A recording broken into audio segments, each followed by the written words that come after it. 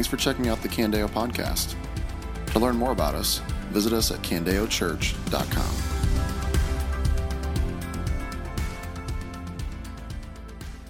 Well, good morning, Candeo family.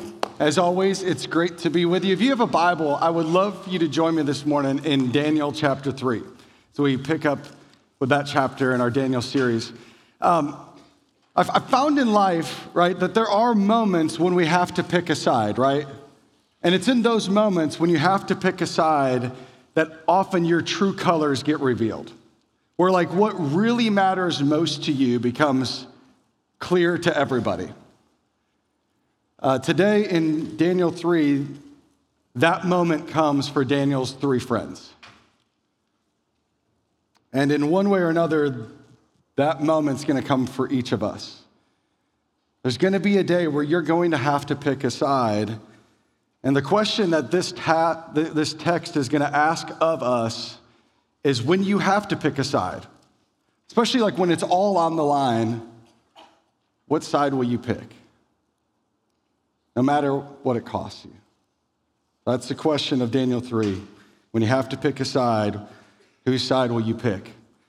Last week in Daniel 2, if you were here, you remember this, right? King Nebuchadnezzar was troubled by a dream that was on repeat in his mind. It was giving him sleepless nights.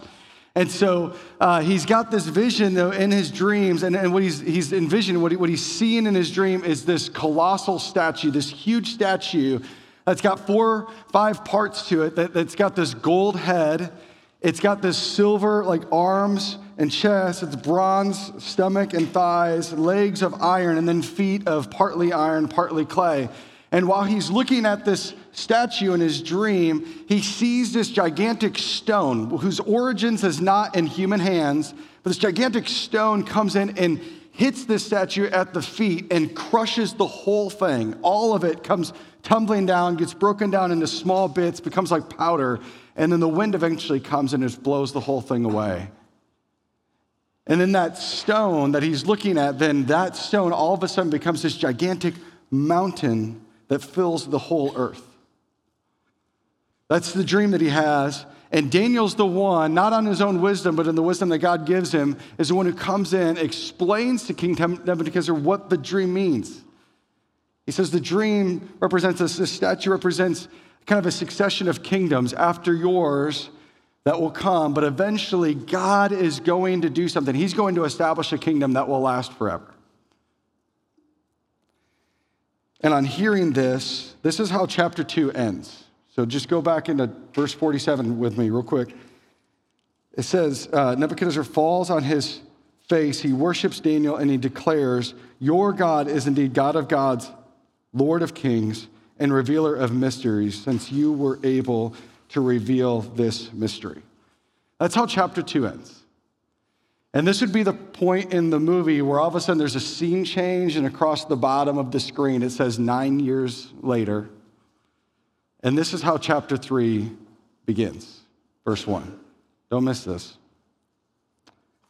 King Nebuchadnezzar made a gold statue, 90 feet high, 9 feet wide, and he set it up in the plain of Dura in the province of Babylon. Understand this, church. Whatever God moment Nebuchadnezzar had in chapter 2 is completely gone. And what's happening here, this is not simply that Nebuchadnezzar forgot his dream. This is willful rebellion against it.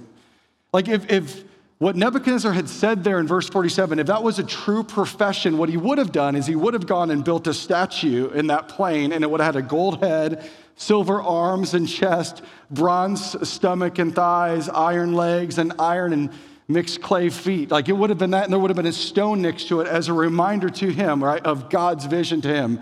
But he didn't do that, did he?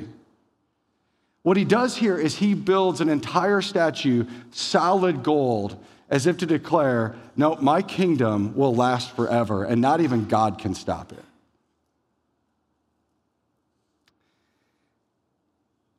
It's a rebellion. And it's not just a rebellion against a dream. This is also a rebellion against history. Understand, it was on this exact same plane that Nebuchadnezzar's ancestors had built a tower, right? The Tower of Babel. Go back to Genesis 11, the Tower of Babel, Babylon. They had built a tower to reach to the heavens. And in that moment, in Genesis 11, it was in defiance of God. It was to make their names great. And Nebuchadnezzar, on the exact same plane, is doing the exact same thing. It's not just a rebellion against his dream. It's a rebellion against history. And so as we read this text, one thing that isn't clear is we don't know, is this image, is it the statue kind of made in Nebuchadnezzar's image, or is the statue kind of in the image of one of his gods? We don't know that. What we do know is two more things that are abundantly clear. Number one, this statue, Nebuchadnezzar was the one who set it up. 6 times over the next 6 verses, it will say, and Daniel will refer to this statue as the statue that Nebuchadnezzar set up. He set it up. And the second thing that is abundantly clear, this statue is enormous. 90 feet high, 9 feet wide. Just to give you a little perspective, we have actually something in our own town that's of the same size.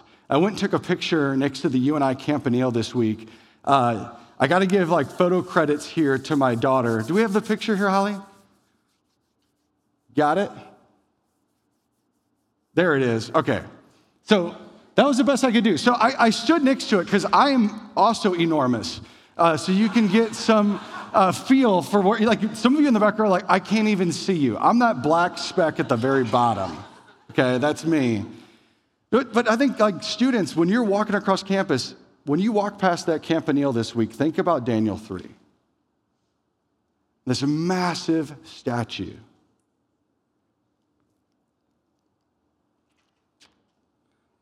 So verse 2 then, Nebuchadnezzar sent word to assemble the satraps, prefects, governors, advisors, treasurers, judges, magistrates, and all the rulers of the provinces to attend the dedication of the statue King Nebuchadnezzar had set up.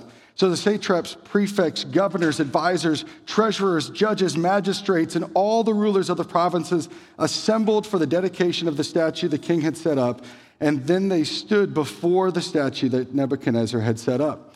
A herald loudly proclaimed, "People of every nation and language, you are commanded, when you hear the sound of the horn, flute, zither, lyre, harp, drum, and every kind of music, you are to fall face down and worship the gold statue that the king Nebuchadnezzar had set up." And just to make sure that everybody does what he says, he informs them, and whoever does not fall down and worship will immediately be thrown into a furnace of blazing fire. Therefore, when all the people heard the sound of the horn, flute, zither, lyre, harp, and every kind of music, people of every nation and language fell down and worshiped the gold statue that King Nebuchadnezzar had set up.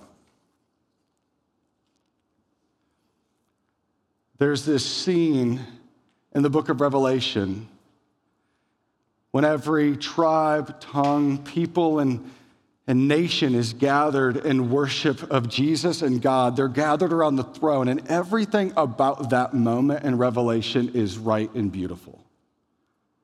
That worship was beautiful. This is not. This is wrong and horrifying what's taking place as every nation and language is assembled together around this statue, and they fall face down and worship it.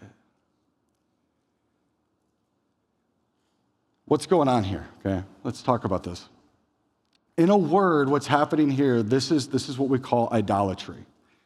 Whenever human beings who are created in the image of God and are created by God worship something that is created, that is idolatry. Whenever humans who are made by God's hands worship something made by human hands rather than the creator God, that is idolatry. And this isn't just an ancient thing. Idolatry isn't just something that happens in years long ago or in other countries. Idolatry is everywhere. And we've talked about this before, right? Human beings have this incredible ability to take almost anything and make it an idol. Right? We see that in our own culture. We've talked about this before, how there's these internal pressures that we face, right? There's these sins that spring up within us where we are constantly being tempted to take things and orient our lives around, to take created things and worship them. John Calvin talked about our hearts being idol factories, just a sin always springing up, that we would worship and serve created things rather than the creator. That instead of orienting our lives around God, we orient our lives around what others think about us. That instead of orienting our lives around God, we orient our lives around our kids. And we take things that were good gifts. Kids are incredible gifts from God, but we begin to worship gifts rather than the giver of gifts. Or instead of orienting our lives around God in proper worship, we orient our lives around wealth, the accumulation of wealth, and the false comfort and the false joy that it brings. There will always be these internal pressures that we face, sins that spring up from within that cause us to be tempted to turn our attention away from the Creator God and toward created things. We know that. We've talked about that before. But this is a little different, isn't it? Because this isn't just internal pressure, though there was likely that there of, well, everybody else is doing it, and I don't want to die, and I value my life. But there's an external pressure now taking place because there's a tyrant king over top of them saying, this is what you do. There's a cultural pressure, the world around, Shadrach, Meshach, and Abednego, everybody is doing this. I just want to ask you, Christians, have you ever experienced external pressure to bow and worship something else other than God? Not just internal, I mean external pressure. Like college students, do you ever feel the pressure of the college culture, right? Like if you're not spending your Friday and Saturday nights out on the hill, you are totally missing out on the college experience. And when everybody else is doing it, even people that you know from Salt Company, and you all of a sudden at that point then decide to draw a line in the sand and go, I'm not doing it anymore, I refuse to. Are you ready for that cost of what that's going to mean for friendships? There's an external pressure there on the college campus. What about for those of you in your workplaces, right, where the external pressure of just workplace norms, the corners you're expected to cut and the disingenuous way that you do business, all in kind of the name of just putting food on the table, right? That's the ends that justify the means, right? But if all of a sudden you decide to, in the midst of all of that in your workplace, draw a line in the sand, are you ready for the cost? Or here's another example. And the growing tidal wave in our culture that's taking place of total affirmation and tolerance. One way that you can experience just the full fury of the wrath of our society, well, here's one example. If all of a sudden you've got a friend that decides they want to pursue a homosexual relationship, and they're convinced that this relationship is in step with God's desires for their life, you draw a line there and say, I love you, but that's not true. Are you ready for that cost?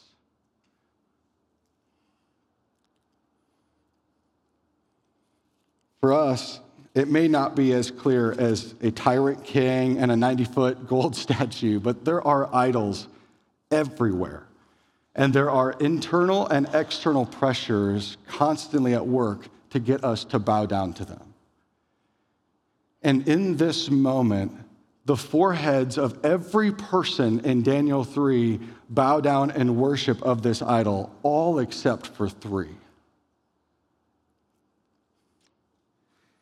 And so Nebuchadnezzar hears about this, and I won't go into how he hears about this. You can read the whole chapter. But I want to pick up in verse 13. Then in a furious rage, Nebuchadnezzar gave orders to bring Shadrach, Meshach, and Abednego to him. So these men were brought before the king, and Nebuchadnezzar asked them, Shadrach, Meshach, and Abednego, is it true that you don't serve my gods or worship the gold statue that I set up? Then controlling his anger momentarily, he stops questioning them and gives them space one more time to participate. Now, are you ready?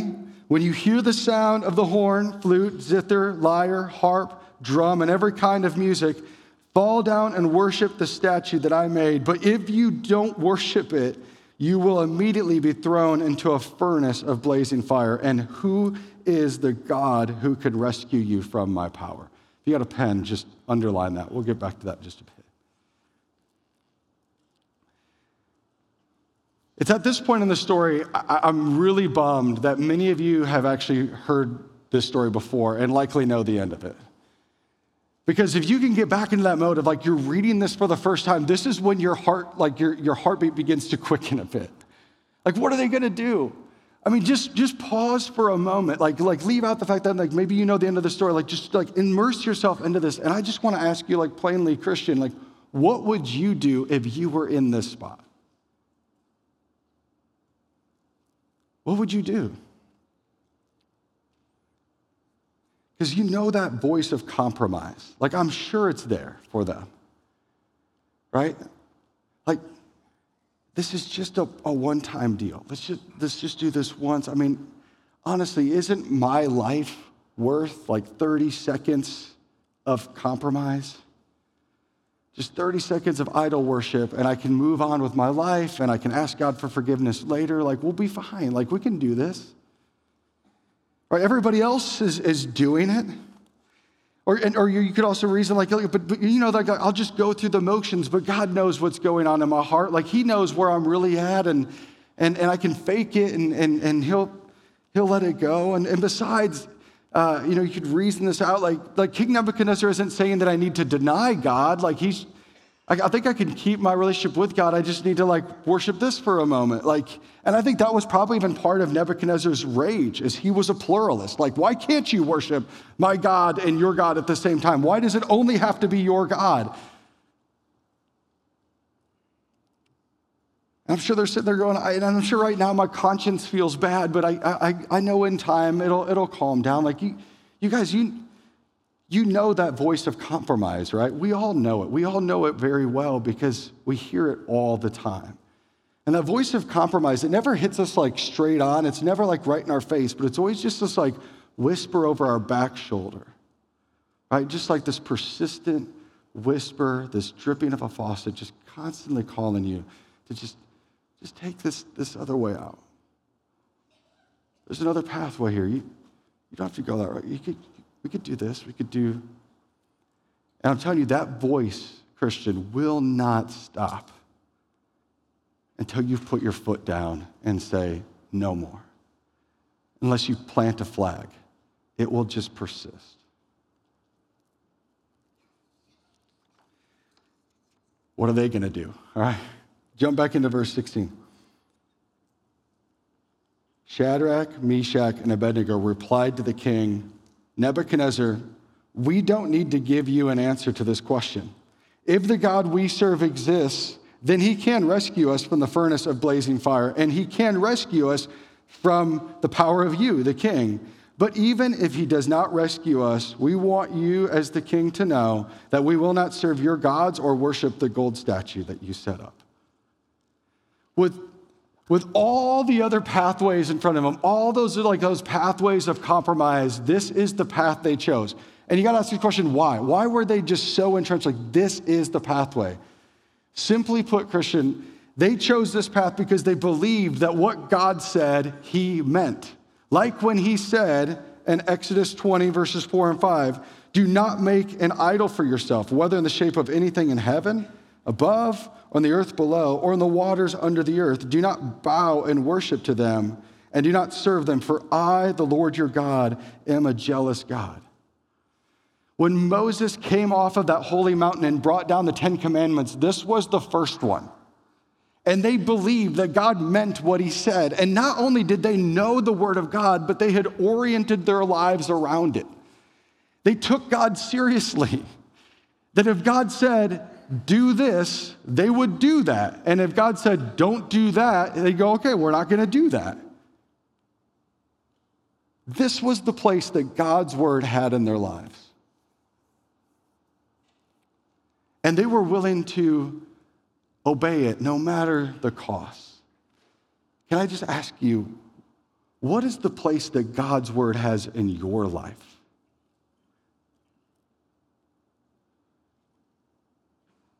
Have you ever planted a flag like this in your life? I remember the first time I ever planted a flag for Jesus. It's kind of a comical moment. I gave my life to Christ about 22 years ago. It was April 15th of 2001. It was Easter Sunday. After a string of really bad decisions and a bunch of regrets, I found myself in my Bible and found myself just with this unbelievable supernatural encounter with God where he called my attention to my sin and drew me to repentance. It was incredible. That day still sits as one of the greatest days of my life. It was a beautiful moment. I contrast that with the next morning because I woke up and somewhere in the middle of my morning routine, and I'm almost embarrassed to admit this, but I'm just being honest, I ended up literally slapping my forehead. And this internal dialogue took place because I realized now, Sunday behind me and it's Monday, I realized I'd just given my life to Christ a week before prom. Which I don't know what your prom ambitions were and stuff, but what my 16-year-old prom ambitions were not necessarily godly. And at that moment, it hit me. I'm like, oh my goodness, you idiot. You gave your life to Christ a week before prom. Why didn't you just wait a week? And then next Sunday, you would feel twice as bad and then give your life to Jesus. That was, I'm not joking, that was the internal dialogue that I had. And I remember that just rolling through my mind and instantly God putting this incredibly important moment before me, saying, you got to pick a side here. Are you going to choose the path of compromise, which I knew, I'm like, if I take that path now already this early into the game, I'm confident my life will be marked by compromise every day forward. Or I can do the hardest thing maybe I've ever tried to do, and that is plant a flag here. And I think if God helps me to do that, there will be no going back. And that week, just covered in prayer, pulling in a number of great godly friends for encouragement, guys, I planted a flag. The first of many. And I, over the course of my life now, 22 years since then, have had to plant and replant flags constantly in my life. There are flags in my life that I have planted into the ground. Can I just ask you, have you planted any?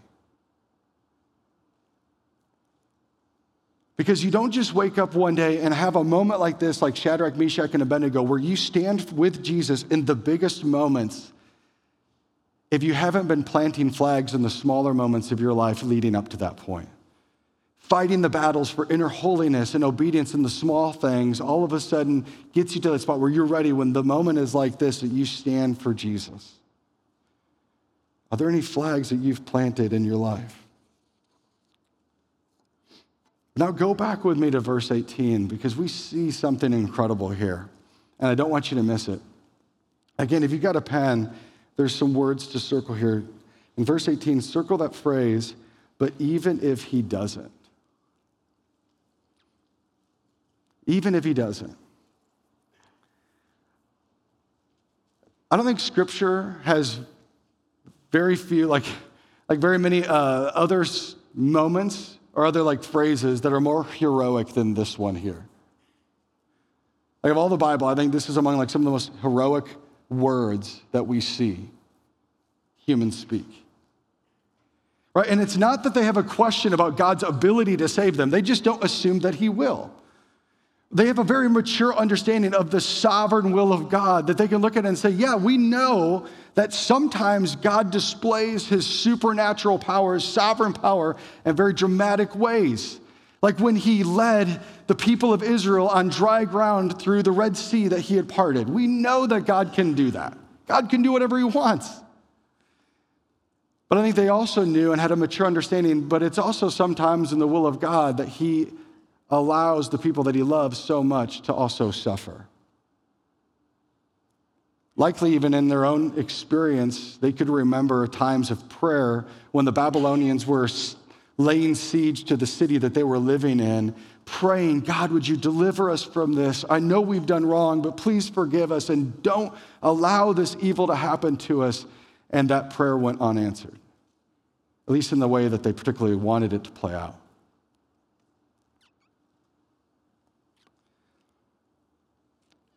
But this church, this is true faith. Like, don't forget this moment. Because this is what real faith looks like. See, true faith, I'll put this on the screen behind me. True faith is not believing in spite of evidence or is based on a particular outcome. That's not true faith. True faith is believing in spite of consequences. That's how you see it. That's how you can see a true faith. And what Shadrach and Meshach and Abednego are doing, they're entrusting themselves into the hands of a sovereign God whose ways are above their ways, whose thoughts are above our thoughts, and they're fine with that. They simply trusted God no matter what that meant for their lives. It's a picture of true faith. So then Nebuchadnezzar, verse 19, was filled with rage. And the expression on his face changed toward Shadrach, Meshach, and Abednego. And he gave orders to heat the furnace 7 times more than what was customary. And he commanded some of his best soldiers in his army to tie up Shadrach, Meshach, and Abednego and throw them into the furnace of blazing fire. These Babylonian furnaces would look a lot like a train tunnel that was like closed up on one end. So kind of think about that. And this thing is hot. And so these men, in their trousers, robes, head coverings, and other clothes, were tied up and thrown into the furnace of blazing fire. And since the king's command was so urgent and the furnace was extremely hot, the raging flames killed those men who carried up Shadrach, Meshach, and Abednego. And these 3 men, Shadrach, Meshach, and Abednego, fell bound into the furnace of blazing fire. And then King Nebuchadnezzar jumped up in alarm, and he said to his advisors, "Didn't we throw 3 men bound into the fire?" "Well, yes, of course, Your Majesty," they replied to the king. And he exclaimed, "Look, I see 4 men not tied, walking around in the fire unharmed, and the 4th looks like a son of the gods." There is an amen moment for sure. Guys, it's so easy when we're reading the book of Daniel to fall into this place where we end up worshiping Shadrach, Meshach, and Abednego. Like they become the heroes of the story. Guys, they are not the heroes of the story. Right? The goal here in Daniel 3 is not simply that you would see the faith of Shadrach, Meshach, and Abednego and imitate it, though that's somewhat noble. The greater goal is that you would actually see the God that Shadrach, Meshach, and Abednego worshiped and worship him. That you would see who he is as he's laid out in this book, the great and sovereign and loving God that he is. Because that question that Nebuchadnezzar asked back in 15, right? I had you underline it, right? And who is the God who can rescue you from my power has now been answered. As Nebuchadnezzar is looking into the fire and he's looking for just that delight in seeing his power on full display, that this small rebellion has been completely crushed and wiped out, he sees something else. And it undoes him. And while scripture itself doesn't kind of shed light particularly on like what exactly did the pagan king see? Was this Jesus? Was this an angel? We know this for sure, church. God had rescued them from Nebuchadnezzar's power. So verse 26, Nebuchadnezzar then approached the door of the furnace of blazing fire and called, "Shadrach, Meshach, and Abednego, you servants of the Most High God, come out." So Shadrach, Meshach, and Abednego came out of the fire.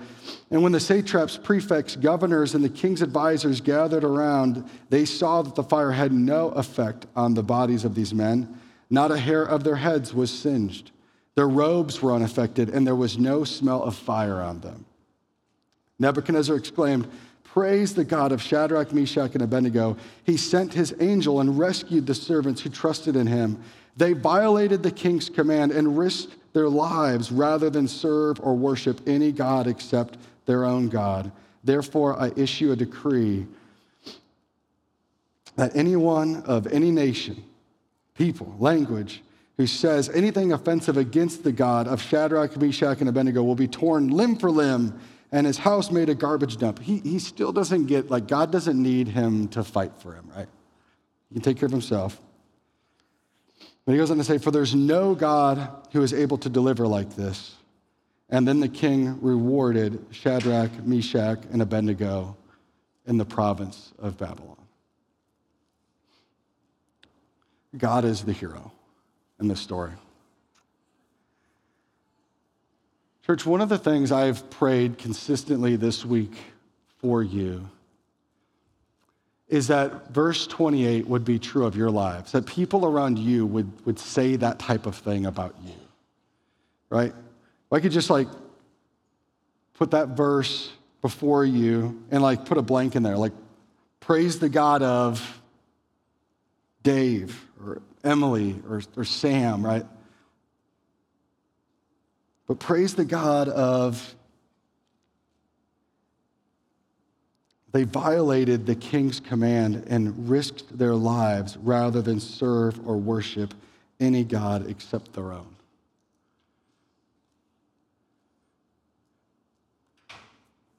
If you're taking notes, I think something for you to just ponder kind of later this afternoon, because even right now it's kind of hard to have the space for it, but just finish this sentence for me. I will not bow down to ... Or, I will not bow down when ...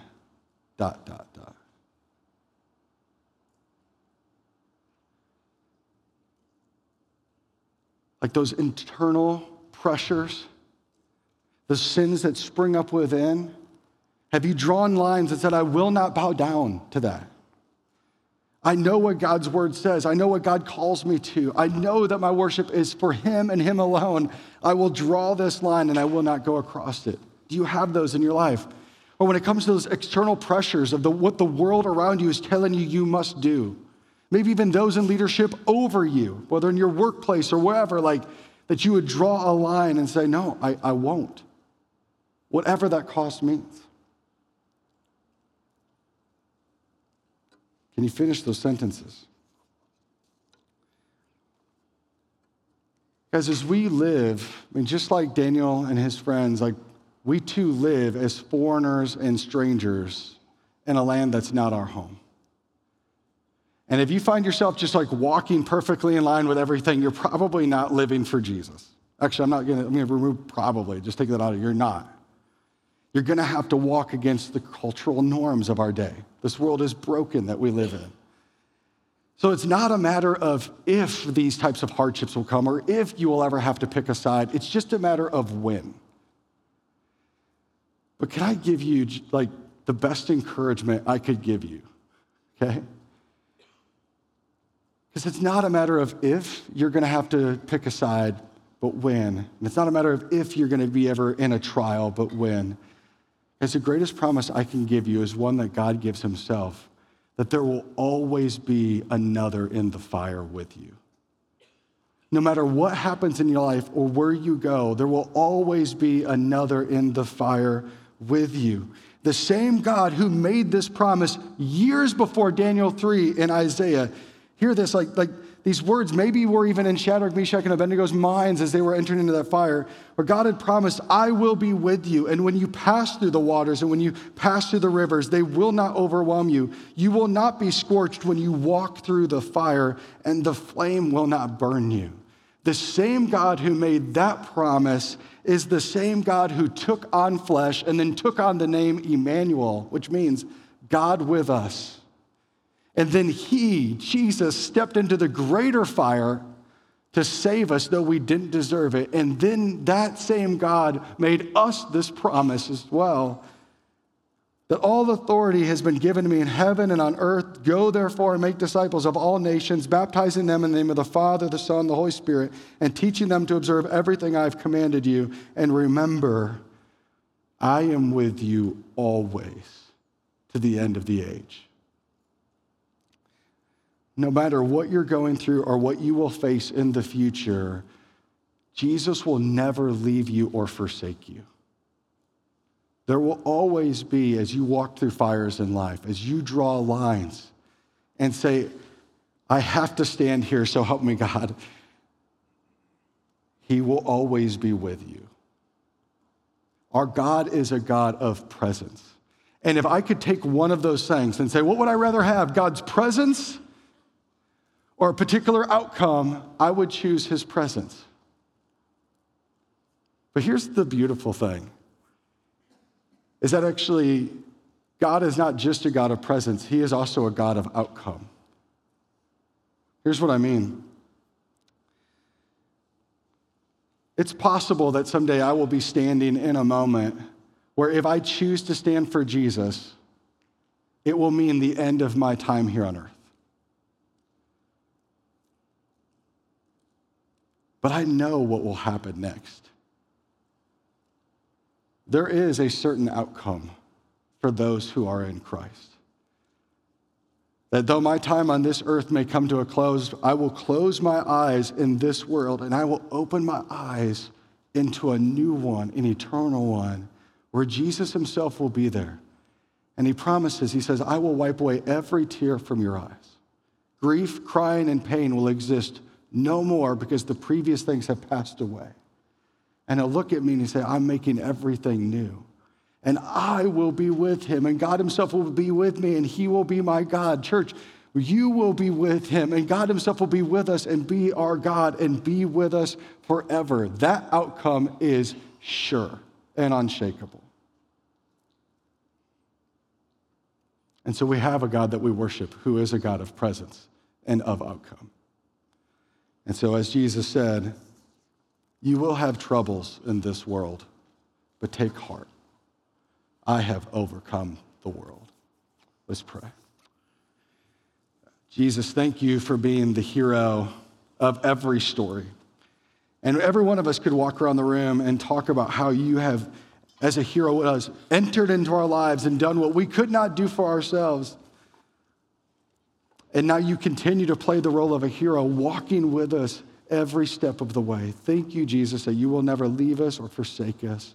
That when we walk through our own fires, because we draw our own lines to stand faithfully with you, that you will be faithful to us, to give us your presence, to keep us close beside you, until you take us home to, again, continue to live in your presence forever and ever.